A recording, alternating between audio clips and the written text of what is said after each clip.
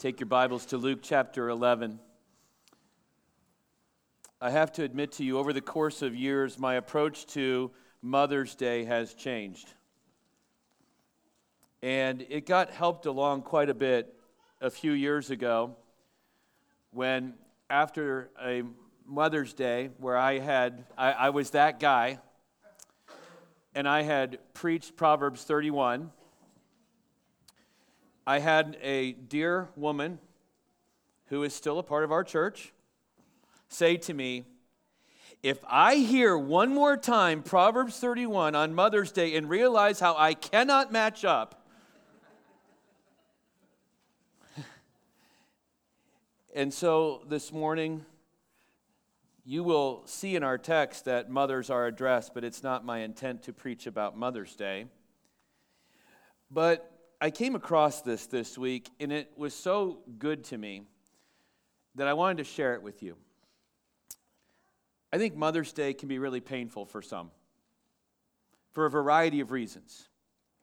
And for us to be the church and gather together and act like, oh, it's such a wonderful day, and not acknowledge how it is really painful for some. This was written, I don't know if you'd call this a poem, but this is more of a kind of a short little synopsis, if you will, by a woman who left a Mother's Day service years ago. And she wrote this down, and she's like, this is what the church should be on Mother's Day. And it's called The Wide Spectrum of Mothering. I want to share it with you this morning. To those who gave birth this year to their first child, we celebrate with you. To those who lost a child this year, we mourn with you. To those who are in the trenches with little ones every day and wear the badge of food stains, we appreciate you. To those who experience loss through miscarriage, failed adoptions, or running away, we mourn with you. To those who walk the hard path of infertility, fraught with pokes and prods and tears and disappointments, we walk with you. Forgive us when we say stupid, foolish things. We don't mean to make it harder than it is. To those who are foster moms or mentor moms and spiritual moms, we need you. To those who have warm and close relationships with your children, we celebrate with you.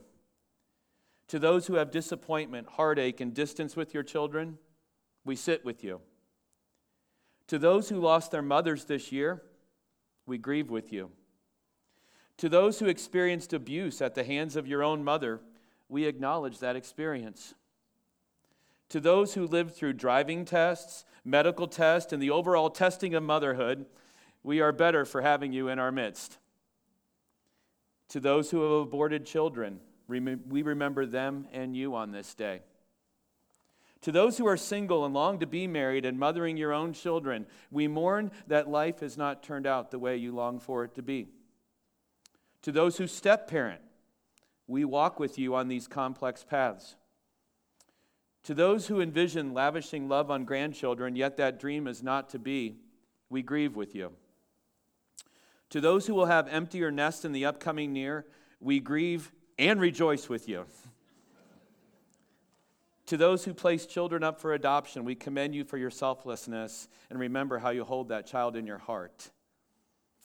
And to those who are pregnant with new life, both expected and surprising, we anticipate with you. This Mother's Day, we walk with you. Mothering is not for the faint of heart, and we have real warriors in our midst, and we think and remember you. I think that sums it up, doesn't it? I think that sums it up. And so happy Mother's Day to you.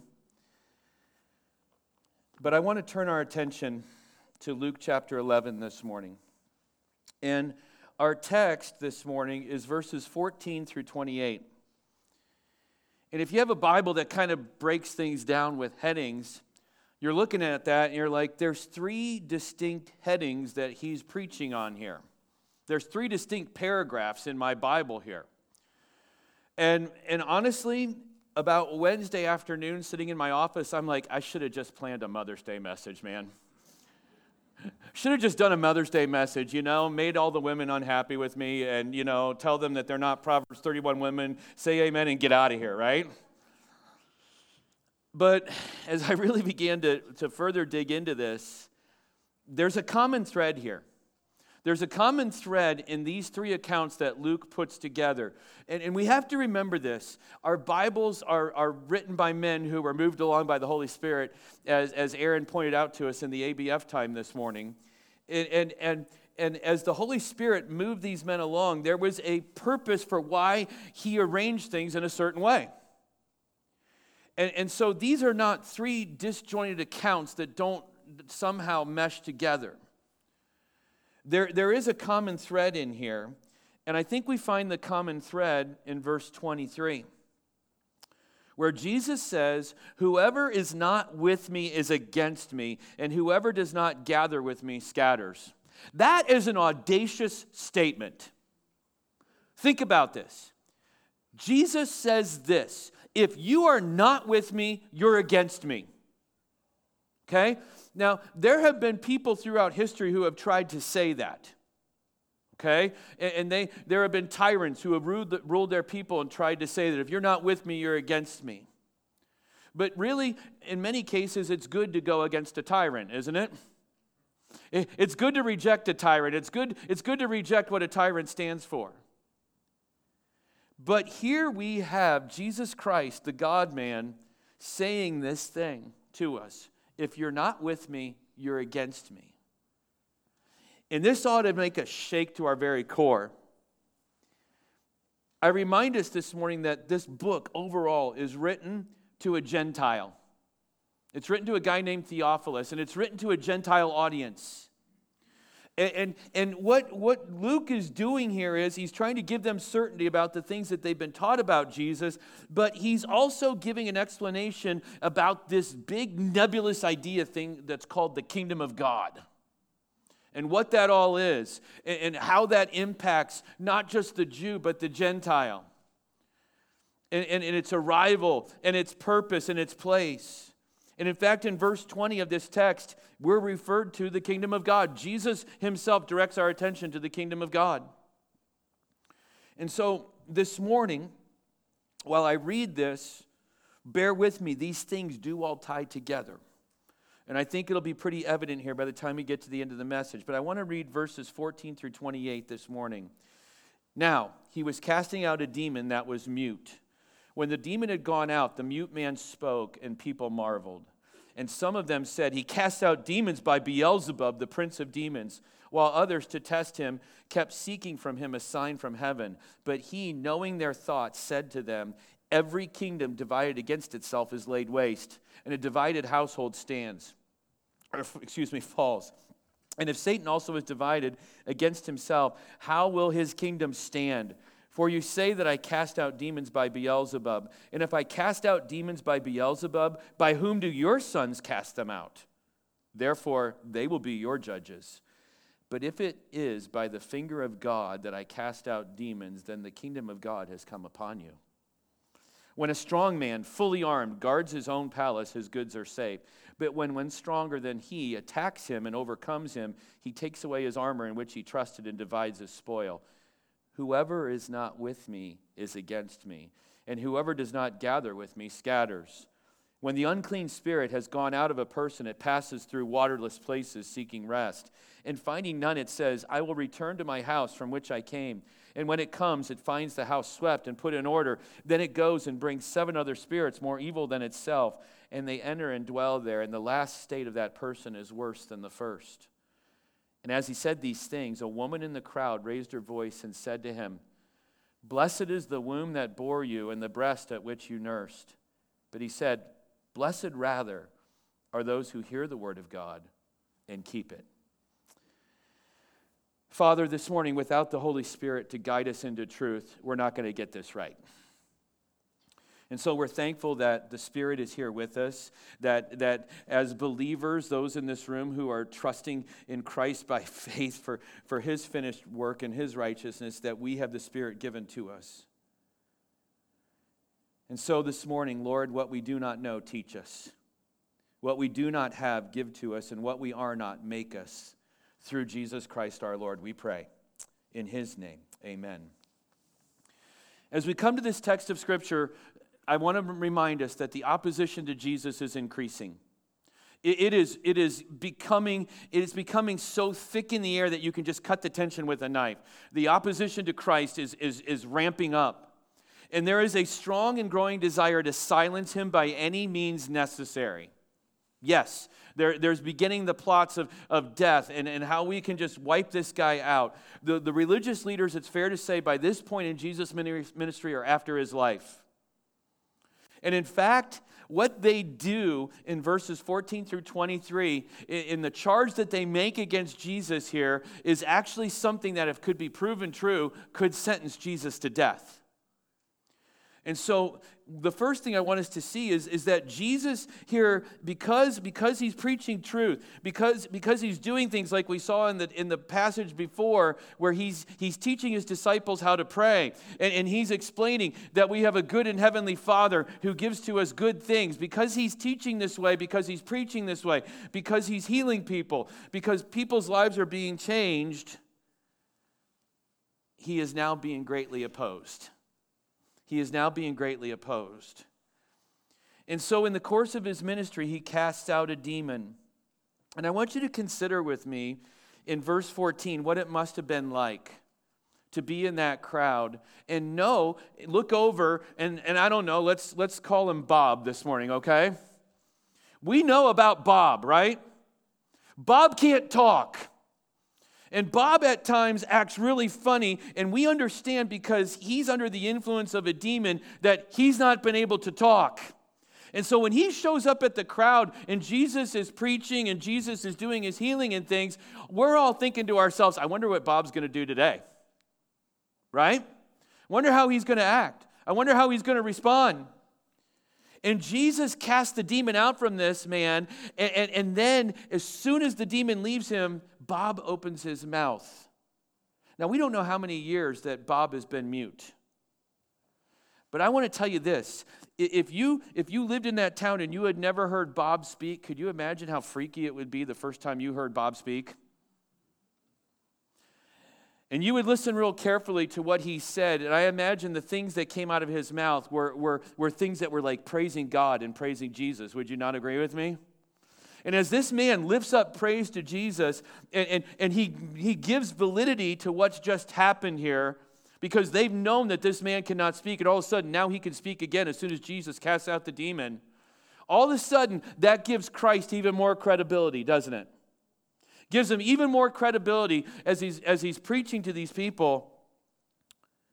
But verse 15, immediately, Jesus is slandered. Jesus is slandered. And here's what they say. He cast out demons by Beelzebub, the prince of demons. He's being accused here of being in league, in lockstep with Satan himself. Because when you raise the charge of Beelzebub, the name of Beelzebub, it's an alternative name for Satan himself. The Jews use that term Beelzebub. Okay, it means Lord of the Flies, literally the god of dead animals and manure. Okay, that's literally what this name means. He's joined forces with the dark side now, and now he's casting out demons in the name of Beelzebub. As I mentioned before, if they can prove this to be true, that's a stoning offense. I mean, you don't even really have to bring him into a trial before the Jewish leaders. If you can prove that he's casting out demons in the power of Satan, everybody there who's a part of the ruling party, they get to pick up stones and they just get to end his life right there. And so make no mistake, what's about to happen here is really important, because Jesus' credibility not only is at stake, but his life is at stake here in view of the people here. And so as soon as that charge is made, you've got a large group of people in that larger group of people who are like, yeah, here we go. We got him. We're going to end him right here. This is the end of Jesus today. We're going to stone this guy. We're done. But then there's another group of people in verse 16 who speak up. They're trying to test him further. And I got to believe these are probably, because people are no different than what the kind of people we have in the world today. There are more moderate people in the world who are not as extremist, right? And they like to play the middle, right? And so these people here are probably playing the middle. They're like, it might be a little radical to kill him right here on the spot.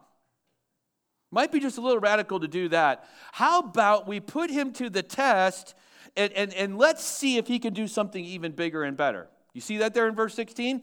Where he says, to test him, they kept seeking from him a sign from heaven. They kept seeking him from him. Like, okay, if you really are God, like you say you are, if you really have come from heaven to us, why don't you bring us a sign from heaven? Why don't you do something just amazing that'll just totally blow our minds? Now, Jesus isn't going to address that right away. Next week, you'll see in the text next week, beginning in verse 29, that Jesus will deal with that charge and in that request for a sign. But he does deal with this attack that could end his life. He does deal with this attack. And before we go any further, I want you to see the grace of Christ in this. When you and I are when we're attacked and our lives are under threat, how do we respond? If someone wants to meet you with deadly force and you have the opportunity to respond in the same way, how are you going to respond? Are you going to respond with deadly force? How many would do that? How many would want somebody to be able to do it for them? Right? Right? Okay? If my life's under threat, I want somebody who's big and bad right behind me. I want Dave Rumpke right behind me. That's who I want, okay? Would you be there, Dave? Yes, thank you. Okay. Because here's the thing. I'm going to want to preserve myself, right?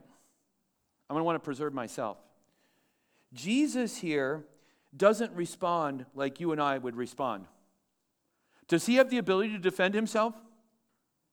Mind you, this is the same Jesus when they approached him in the Garden of Gethsemane to arrest him. He speaks, whom do you seek? And what happens to all the men who come? They fall over, right?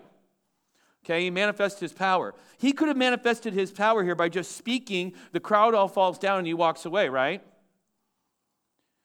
But I want you to see the grace of Christ in this. I want you to see the grace of Christ in this. It's really hard to deal with religious fools. Let me say it again. It's really hard to deal with religious fools. And here Jesus here doesn't walk away and leave them in their unbelief. In an act of grace, he addresses their objection. It's an act of grace here that Jesus deals with their ridiculous charge. And he does it with kind of like two parable-like answers. And the reason I think he does this is to point out to those who are kind of maybe not so hard after his life, to point out to them just the ridiculousness of what's being said here. In verses 17 through 18, he gives his first answer. And the answer, basically, the logic behind this answer is this, okay? Here, you think I'm in league with Satan? If you think Satan and I are on the same team, then what you're saying is that we're like a divided kingdom. And because I'm here to oppose Satan, and you're saying now that I'm working with Satan, no divided house will stand. Isn't that what Abraham Lincoln said during the Civil War? And what he's pointing out here is, look at verse 17. Every kingdom divided against itself is laid waste, and a divided household falls. And if Satan also is divided against himself, how will his kingdom stand? In other words, if Satan is casting out demons, that's just stupid. Why would Satan be casting out demons? And if you're saying I'm doing the work of Satan, it's just stupid to say that Satan would want to cast out demons that are doing his work. Please tell me this morning on a rainy Sunday morning you understand that logic. You understand that? It doesn't make sense, does it? It doesn't make sense. And as if that answer isn't, powerful enough, he gives them a twofer. In verse 19, he gives them another little test. He says, if I am casting out demons by Beelzebub, by whom do your sons cast them out? So let's understand something. Jesus wasn't the only one who was casting out demons during this time. The religious leaders of the Jews were able to cast out demons too. It's recorded in their history how they had men who were in their Sanhedrin, who are part of the synagogue, who would cast out demons. And so Jesus is saying this: if I'm casting out demons by the power of Satan, what about your guys? Whose power are they doing? Whose power are they using? And then he goes on to say, therefore, they will be your judges. And in verse 20, he says this, if it is the finger of God, and I like this. He doesn't even use the phrase hand of God. He doesn't use the phrase power of God. But if it is the finger of God, just kind of like, doink. If it's the finger of God that I'm using to cast out demons, then he makes this statement, then the kingdom of God has come upon you. And what Jesus has done in a way that only Jesus can do, in a masterful way, he has taken the attack and he has totally spun it back on them. Right? He's totally spun the attack back on them because they're saying, here you are, you're doing the work of the devil. And he's like, wait a minute. Okay, let's think logically about this. And now, if it really is just the finger of God, if it's the power of God through what I'm saying here, then you have to acknowledge this. Then the kingdom of God is upon you. And in that statement, what he's saying is, what are you going to do about it? What are you going to do with it? If the kingdom of God is really here, as I've been telling you it is, because remember, throughout this book, as Jesus has been preaching, he's been drawing attention to the kingdom of God. The kingdom of God is here. The kingdom of God is here. The kingdom of God is here. And now he's saying it again. If I'm really casting out demons with the finger of God, the kingdom or the power of God, the kingdom of God is now upon you. What are you going to do with it, people?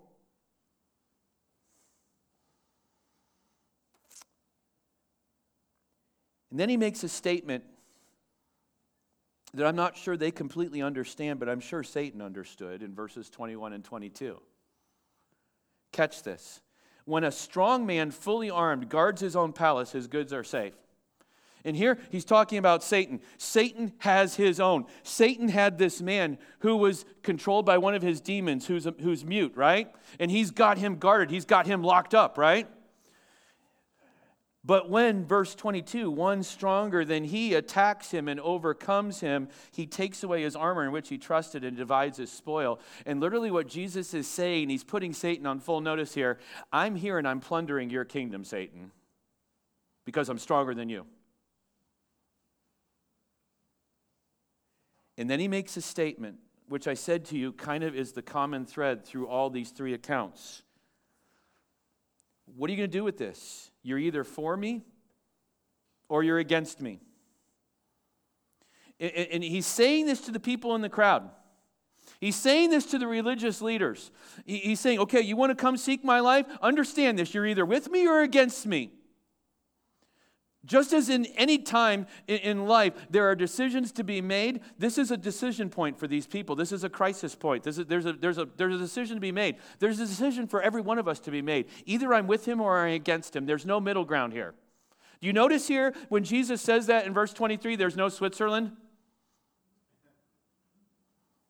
There's no middle ground. You are either coming at me in direct opposition or you are marching with me. There's no middle ground to be had. And I would say to every person in this room this morning that's listening online, that's in the other room, you are either with Jesus or you are against him. You cannot find a middle ground.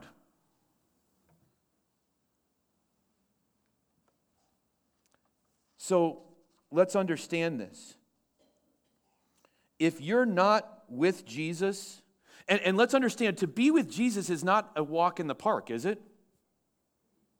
Where is Jesus headed, church, at this moment? What town is he headed to, ultimately? Go ahead, say it's the Sunday school answer. You'll get it right if you say it 9 out of 10 times. When we talk about Bible things, what's the major Bible city? Yes, Jerusalem. He's headed to Jerusalem, right? What's going to happen in Jerusalem when he gets there? He's going to die. He's going to die. We remember this by celebrating communion. And let's be honest, we're sitting in comfy blue chairs, drinking out of little plastic cups that have been prepackaged, and it seems so comfortable. It wasn't comfortable for Christ, and it wasn't comfortable for his followers either. His followers all deserted him. Why? Because it was going to be hard to follow him, right?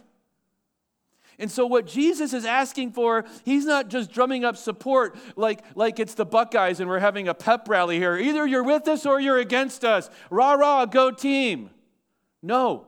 Either you're with me and you're going to march to death with me, or you're against me. It's the same message today. Jesus said, if you'll follow me, you'll pick up a cross and you'll follow me, right? And so let's not assume this morning that, oh yeah, let's just be on Jesus' team here. It's the great team to be on because we're going to win in the end. Yay, go team. No, to be on Jesus' team means you're going to follow him to the point of death. You're going to follow him to death. And so this kind of gets borne out for us now in this. Because in that crowd, like in probably this room this morning and in the world around us, there are people who try to play the middle road. Even though I told you there's not middle ground, right? They still try to play it though.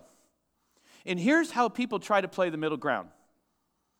And I may be describing somebody here this morning, and if so, it's not because I can look in and like I'm clairvoyant and I can understand your heart. No, I played this way too one time in my life. And it's the road of being moral. The road of trying to be good. The road of being self-reformed. Like, I know that only good people get into heaven, or I believe that's what the Bible teaches. So, because I want to go to heaven one day, I'm going to become a very moral, good person. In that crowd, there were people like that too. There's always people like that. You run into them in the grocery store. Your kids go to school. The parents that your kids go to school with, they're like that. Okay? There's a group of people in the world who want to believe that there is a God. They do believe that there's a God. They don't want to take the way of salvation that Jesus offers. They want to get there by just being good. Here's what Jesus says the danger of that is. You see, if you see yourself as morally good, you don't see yourself in need of a miracle of life-giving proportions like Jesus does, right? I'm good. I don't need Christ to die for me. And so Jesus offers up this story.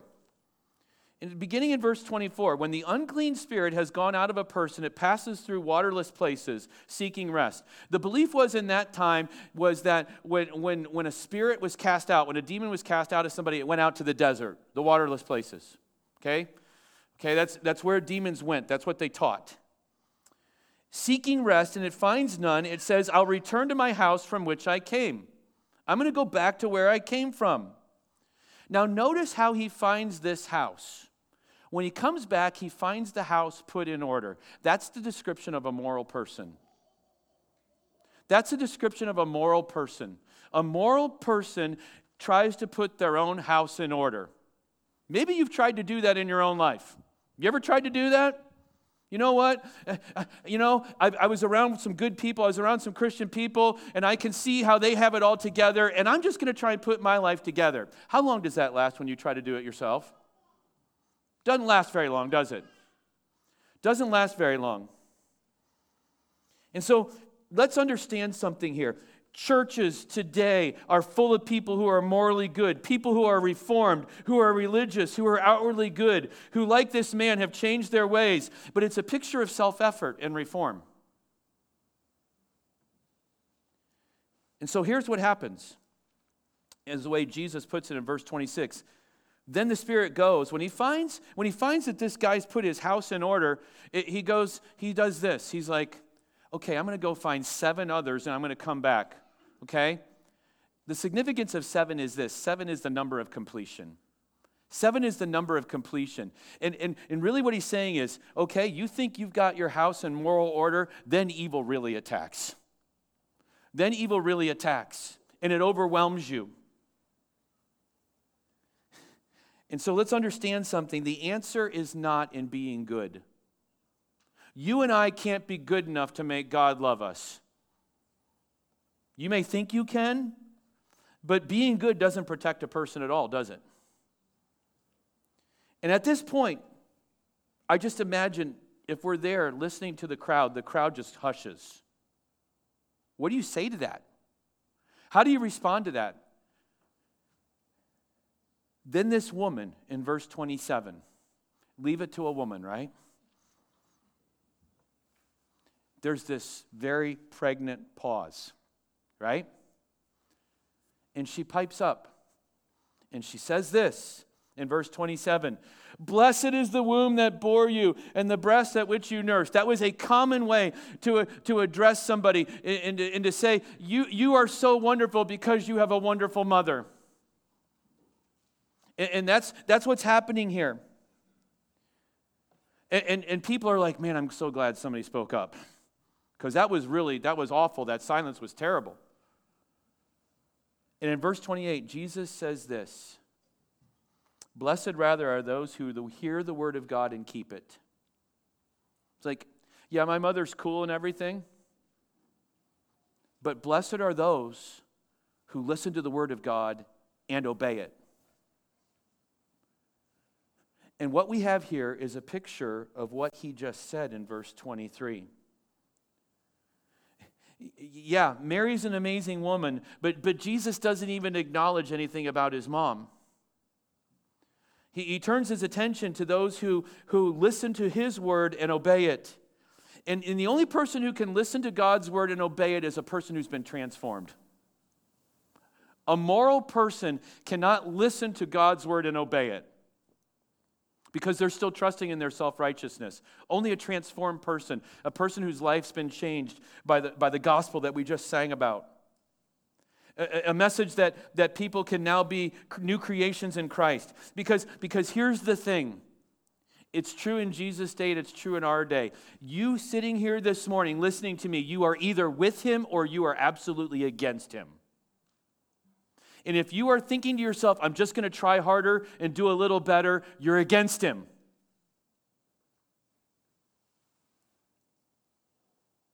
In a moment, we're going to witness the baptism of a young man who, when you hear his testimony, you'll understand he was against him, and he knew he was against him. And it's only when the gospel shines into our heart that we realize just how far against him we really are. When we understand that little chorus that we sang, that holy God had to come and be a man and take my place because I deserve to hang on the tree. Did you deserve to hang on the tree? I deserve to hang on the tree. And someone had to come and take my place. And this young man that's going to get baptized by God's grace is no longer against Jesus. That's a glorious thing, isn't it? It's a glorious thing. But what about you? Are you for him? Have you had your heart transformed by the power of the gospel? Or are you trying to live a reformed life? And in doing so, you have yourself self-duped into thinking that you're really with Jesus. But in the end, you're going to find out you're against him. You're going to find out you're against him. And so, this morning, when you think about it, we're going to see two object lessons, and we've already participated in one, that bear this whole text of Scripture out. We participated in communion together. What is communion? It's reflecting and remembering what Christ has done for us, right? It's a reminder to us when we take communion, not just that Jesus paid it all for us, but that it was a horrible death. It was a death that you and I deserved, and he calls us to bear our own cross and follow him. In a moment, we're going to see a baptism. We're going to see somebody who's saying, I identify with what Christ has done. This is my testimony. And so, as we segue into that, I want to pray, and then I want to share with you a little bit about this young man. Would you join me in a word of prayer? Father, what a chilling thing to realize that we're either for you or against you.